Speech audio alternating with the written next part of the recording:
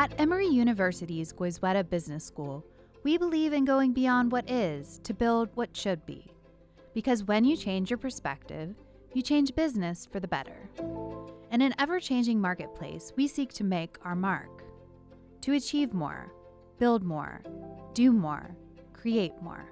That's the Goizueta effect. Hi, I'm Melanie Buckmaster, Director of Communications for Emory University's Goizueta Business School, and your host. Today I'll be joined by Donna Peters.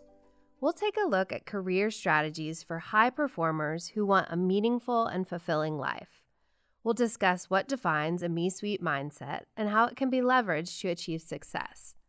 We'll dig into how to apply C-suite principles such as core values, optimum operations, and freshness and relevancy to our whole lives to lead with purpose, planning, and power. Donna is an executive coach, award-winning author and podcaster, and an adjunct lecturer for Goizueta Business School's Executive MBA program. She is the founder and CEO of a career coaching organization, the Me-Suite.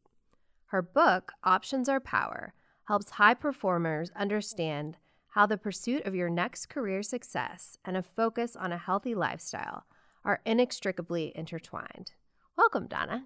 Thank you so much. It's a thrill to share a mic with you. Oh, wonderful. Well, let's start off. In your book, Options Are Power, you ask a key question.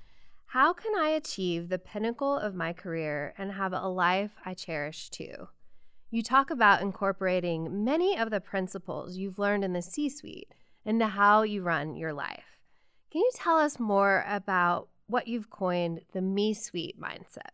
So the Me-Suite is a play on C-suite.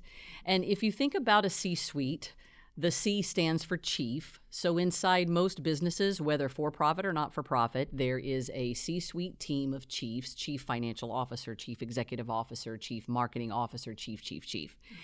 And the C-suite really does only three things at their core.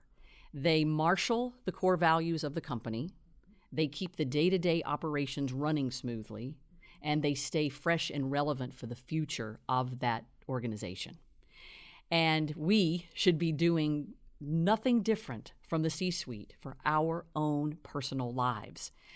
What are our personal core values? How do we keep our own day-to-day running smoothly? And how do we, as individuals, stay fresh and relevant for the future that we want to live in?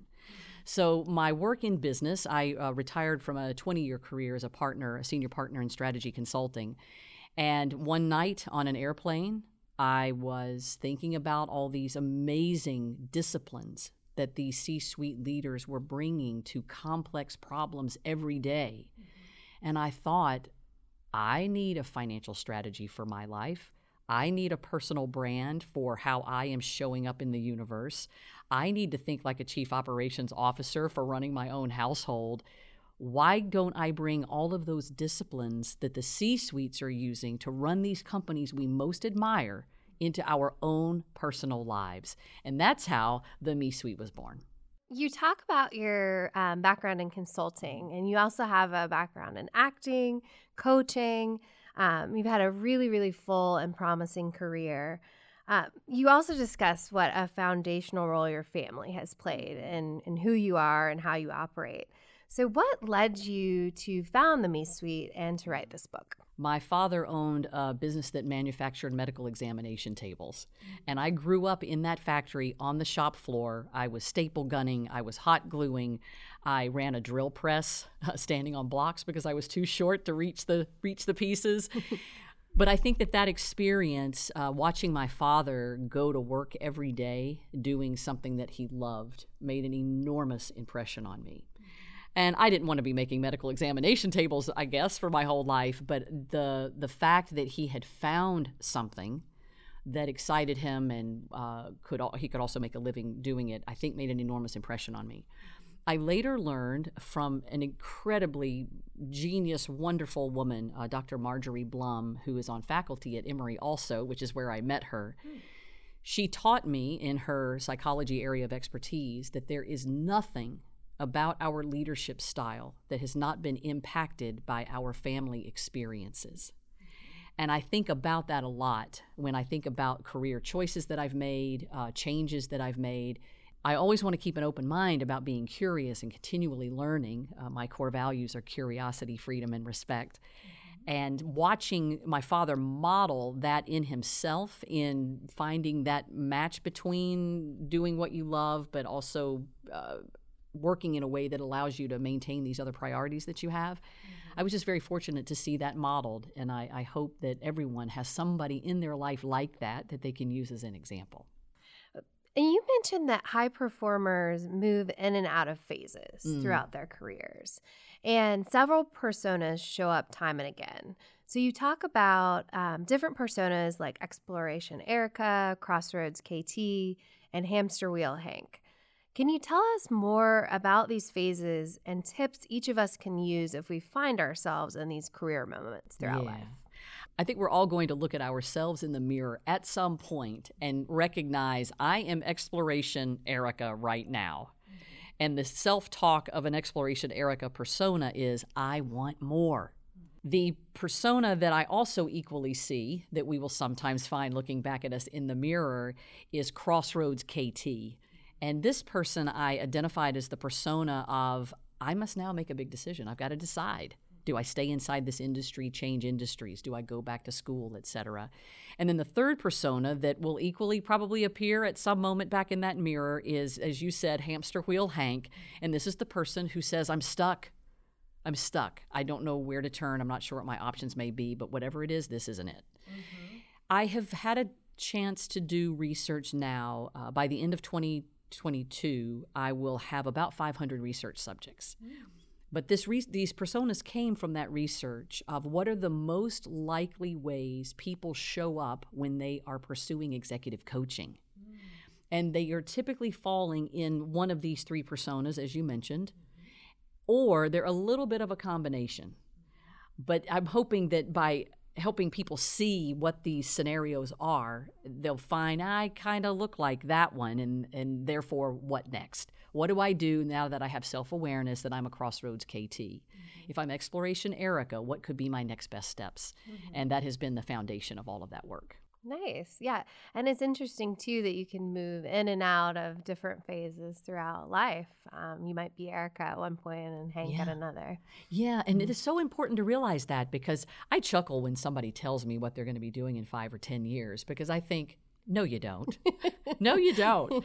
Because life changes and things happen and our priorities change. And maybe earlier in my career, I'm Exploration Erica, where I'm all about the next best career move that gets me the fastest promotion and maximizes my compensation, et cetera. And then a life event happens, and I maybe move into a Crossroads KT situation where I have to make a different decision about the role that work plays in my life. And that really is the magic here.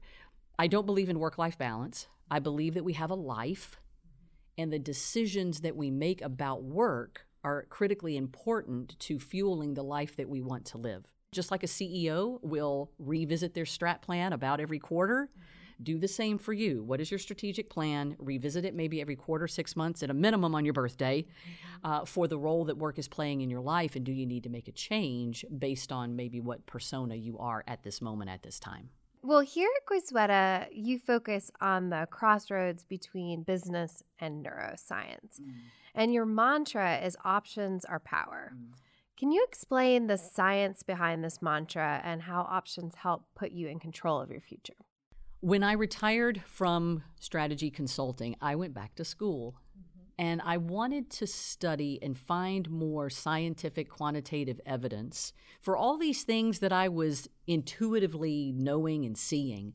I wanted to find more scientific rigor behind what happens in our brains when we are feeling stuck, when we are not completely satisfied, when maybe we're disappointed, or maybe we have extreme optimism and we're faced with so many choices we can't quite decide. So when I went back to school, I went to study the neuroscience of leadership, and it was here at the Trifecta program with the Goizueta Business School Leadership Development, with the Psychology Department of the Medical School, and the Tibetan Buddhism Center for Mindfulness. And as part of that study, I was learning about the amygdala part of our brain that you and I would have grown up thinking of fight or flight. It's the part of our brain that when we feel stuck, when we feel trapped, when we feel we don't have options or are paralyzed by choices, it's the part of the brain that activates typically negative things. It can increase cortisol in the body, which has a stress-inducing effect. It can impact the quality of our sleep. If it goes to extremes, it can have outcomes of anxiety and depression. But we also know from the neuroscience of the brain, when we feel that we have choices, we're in control. And when you're in control, you're in the power position. So that part of my understanding, coupled with my business experience, led me to this mantra of options are power. Because options give us the right, not the obligation, to make a change. And if you have options, you're always in control of your next best move. So you're running to something, not from something. And again, that positioning and that mindset is so important in us feeling at any moment as our life curves go up and down and different things change about our lives. The moment we decide that we need something different, that we want something different, you're already primed to go get it.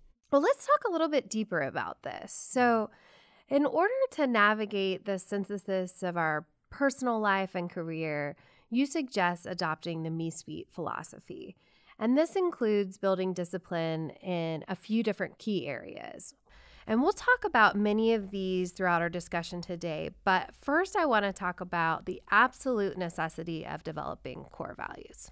So core values are interesting because they are what you are now, not what you wish you were. So the easiest way to describe them is your core values are the non-negotiables that you have for yourself and for others. And they become these beautiful filters for helping you know what to say no to. Most people will have consistent core values that go with them, support them through their different life journeys. And I do find sometimes we adjust and add as certain major moments occur in a life. They don't replace core values. I don't think that we change them on a whim because we wish to. I do think that they are fundamental, and we can add them as new revelations occur to us, usually around major events like the death or loss of a loved one or the birth of a child. So I mentioned my core values are curiosity, freedom, and respect. And through the pandemic period, I have added vitality. I had just learned so much more about where I spend my energy and focus on trying to control the controllables of health. And the whole heightened awareness around what it means to be healthy physically and mentally through the pandemic. I had a new awakening around how critical that component was. You mentioned core values being really, really important both for companies, organizations, and individuals. So what are some examples of companies that lead by their core values? I want to share an example of where a core value was violated. That's sometimes the easiest way to explain. Starbucks is a company that I have respected for a very, very long time. They are a very values-driven company. They're in the news a lot today with a lot of personnel challenges around unionization, et cetera. A couple of years ago, pre-pandemic, there were 2 African-American men in a Starbucks store who had not bought a coffee, and they were waiting on some other people to meet them there, and a barista called the police on them. And so some of your listeners may be familiar with this event happening. The day that happened, the CEO of Starbucks had a media event, and he talked about how the core value of Starbucks was violated in that moment. And it was one of their core values called creating a sense of warmth and belonging. And because the core value existed and was violated and the CEO owned it, shortly thereafter, about 9,000 Starbucks stores were shut down for a day so that the employees could be better trained on the core value and how to behave in more honor and service of that value. Was Starbucks perfect? Of course not. And no one will be, company or individual. But again, a core value is a non-negotiable for what you expect of yourself and others. And it's the grounding and the foundation that when it's violated, you take action. And mistakes will happen. But the way that one was owned and followed up with, I think is a beautiful example of why core values aren't just important for companies. They're also important for what we do in our own personal lives. And it's a company that I personally track. Another one that listeners may find very interesting is Airbnb. Airbnb has a core value of accessibility of home, and the accessibility of giving people a place to be and to interact with each other, like sense of family, et cetera. When the refugee crisis was peaking over this last year, Airbnb started offering free housing to refugees. It was an example of how the core value of the company as a money maker was also being used to say, but this is who we are, and this is what we do. I'm not changing my company and my values. I'm just applying the value in a different situation, still staying true to the core value of the company. So I hope that all of your listeners know their company's core values, and they aren't just posters yellowing in a break room. And more importantly, look for companies that and how they respond when the core values are being violated, because that's really the magic here for us as a company or as an individual. That's so interesting. Well, something else you talk a lot about in the book is primacy, and another core area of the Me Suite philosophy. Can you explain primacy's significance and strategies that high performers can use to figure out what matters most in a given moment? I love the way you use the word high performer, because that's really the challenge here, isn't it?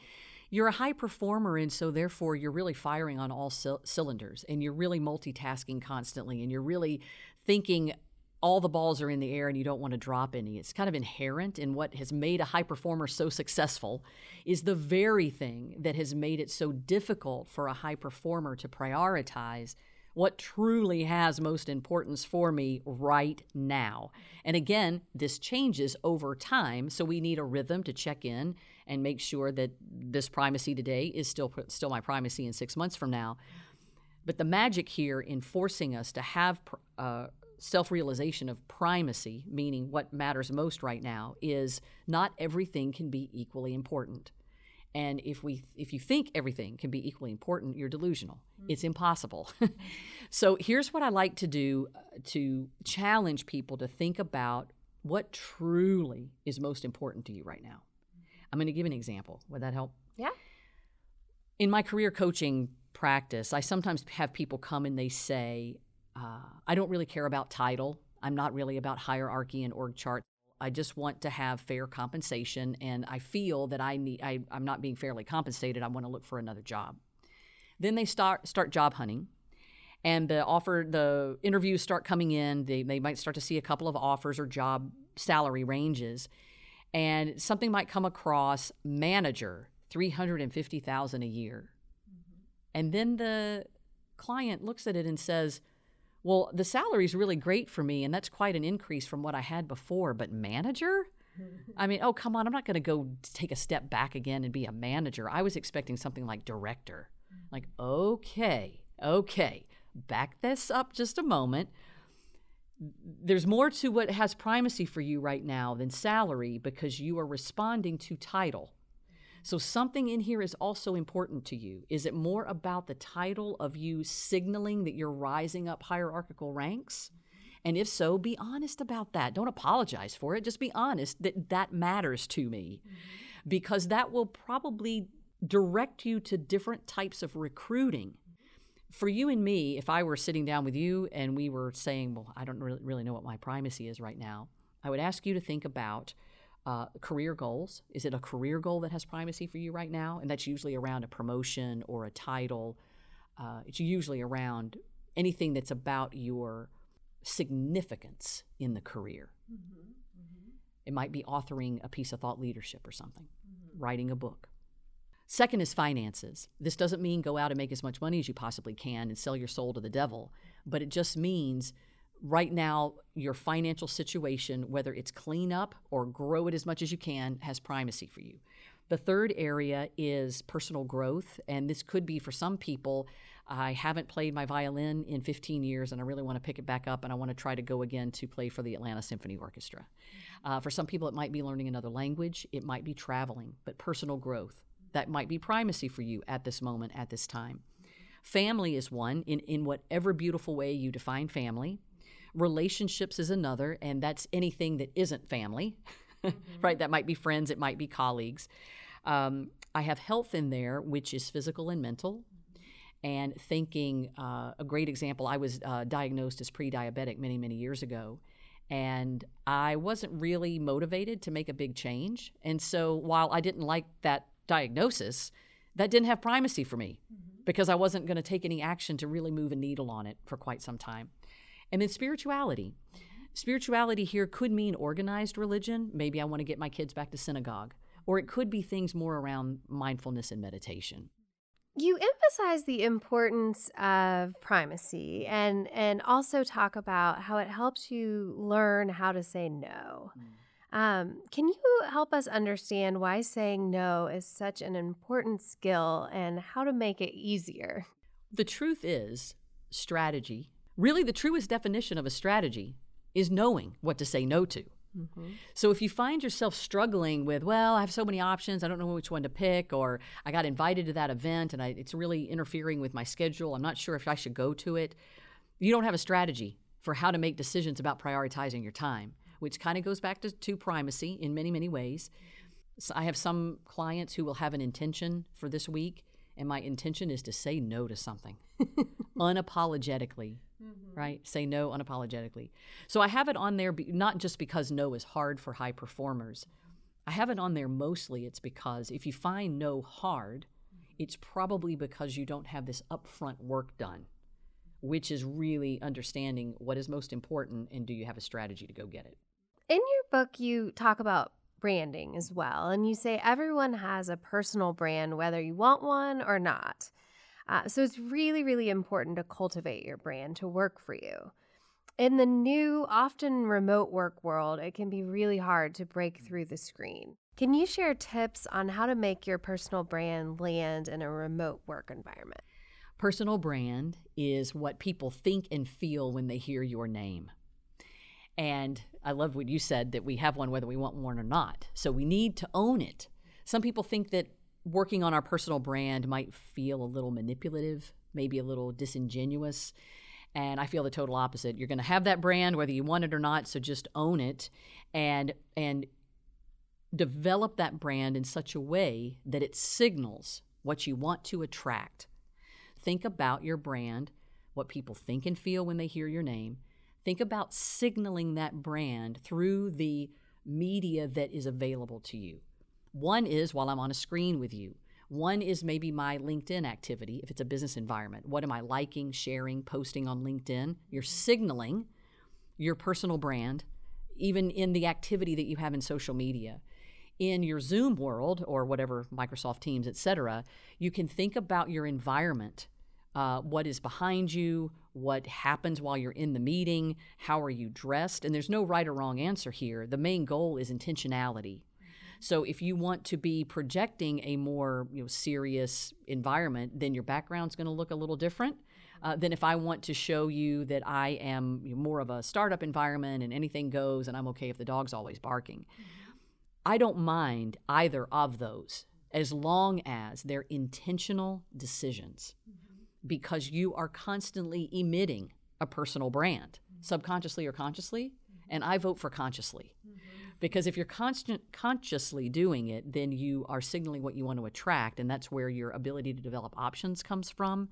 Because you're starting to develop in others, when they do hear your name, they're going to start thinking of your name in the way that is helping to communicate what you want to be and who you are and what value you bring.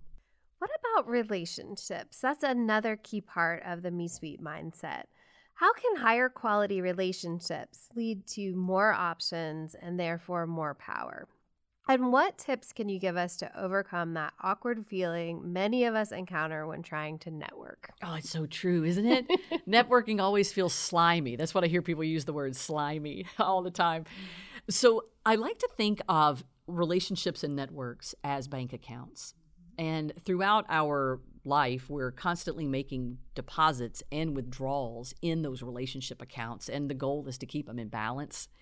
So if you think about networks in your life, some of them are what I call really, really hot. If you're thinking of a temperature scale, some of those relationships are really hot where if I text you today, you're going to respond to me within about 20 minutes and probably with an emoji.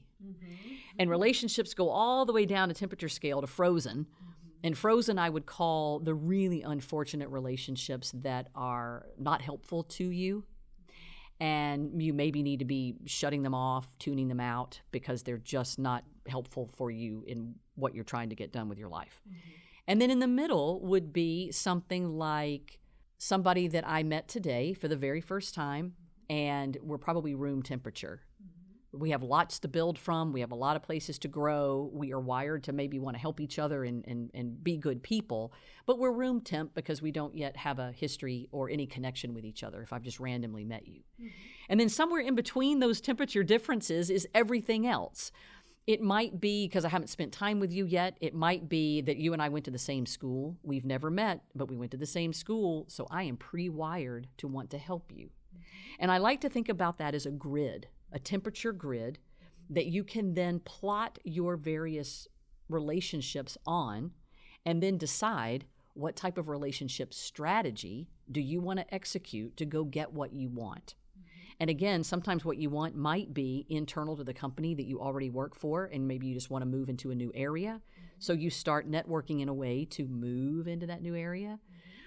Other people might be looking externally to make a big major job change, and so you might start to use your alumni network and think strategically about informational discussions that help you get connected to new and different people. Some of these networks might be more about you want to activate a passion that you have had and maybe turned off, and so it might not have anything to do with work. It's just about maybe getting re-engaged in something as simple as a book club or something as complicated as learning an instrument. So again, the theme is intentionality and thinking about, for those moments in your life when you're going to need something from someone, have you been depositing for others along the way as well? So, because you can't always be taking, although you're going to have moments in your life when you're the taker. But where are you giving and depositing into those relationships so you can build them over time? I have an example that I use that is just for me and maybe doesn't work for other people, but I encourage you to find your own version of it. And I call it think you, tell you. And my philosophy here is, Donna, if I see a book that reminds me of someone that I haven't spoken to in a couple of years, I'm going to email them or private message them on LinkedIn, or I'm going to send them a text, depending on what I have about them. I'm going to find their contact information. I'm going to snap a picture of that book, and I'm going to send them a note when I can and just say, Thomas, I saw this today, and I thought of you. I hope you're well. It's genuine. I didn't make it up. I did truly think of Thomas when I saw that book, and I do truly think he will be interested in it. And I took the 30 seconds required to let him know. And I don't do it because I expect something back. It was a genuine, authentic moment, but it's an example of just contribute to your universe when you need things and when you don't need things, and find your own version of that to stay connected. Well, you shared today and in your book that your core values are curiosity, freedom, respect, and now vitality. So what's fueling your curiosity these days, and what gives you hope for the future? I've added a question to my vocabulary. My new favorite question is, what can you teach me? And I started to use this when I was working with summer interns who are several generations different from me. And I knew that I had a lot to learn from them, but I was afraid that they might not always feel bold enough to share and teach. And so I've started this just new way of, teach me. What can you teach me today? I want to learn. And that's not formal learning in a classroom, but it's just a mindset that I'm open to learn new things. I just love to surround myself with people that like to teach and with people that are just inherently curious. I hope that I can continue that for the rest of my life. Well, you just finished season 4 of your Me Suite podcast. So tell me a little bit about that and what we can expect next. Oh, wonderful. I also am looking for ideas for season 5. If anybody wants to ping me with ideas, I'd love to hear from you. So the Me Suite podcast is interview-based. We have about 200 published interviews right now. The podcast was finalist for Best Business Podcast in 2020 and 2021, so we're very proud of that. But it's all based on the guests. They're guest interviews with all sorts of types of professionals, business professionals. Some of them are startup owners. Some of them are CEOs of the largest companies in the world. My youngest is 25. My oldest is 65. And they're from just about every geography on the planet. So lots of different variety and diversity of thought and career experiences. And everyone is different, and so there's usually something in there for everyone depending on what particular type of listen you're in the mood for. But the common denominator is we are all career-driven and life-minded individuals. And I would just highly recommend people check it out. It's on all podcast apps and a free resource. And again, if anybody has ideas for season 5, I am all ears. Wonderful. I can't wait to continue to listen. And it's been wonderful having you today. Thank you very much. And whatever it is that people out there listening want, I hope they get it. And just remember, options are power. They will give you the right, not the obligation, to make a change. Donna is an executive coach, award-winning author and podcaster, and an adjunct lecturer for Goizueta Business School's Executive MBA program. She recently authored a leading book, Options Are Power: Career Strategies for High Performers Who Want a Life. She joined today to talk about how to develop a Me-Suite mindset, offering advice on how to lead our work and lives with purpose, planning, and power. For more information about the Goizueta Effect podcast, please visit emory.biz/podcast.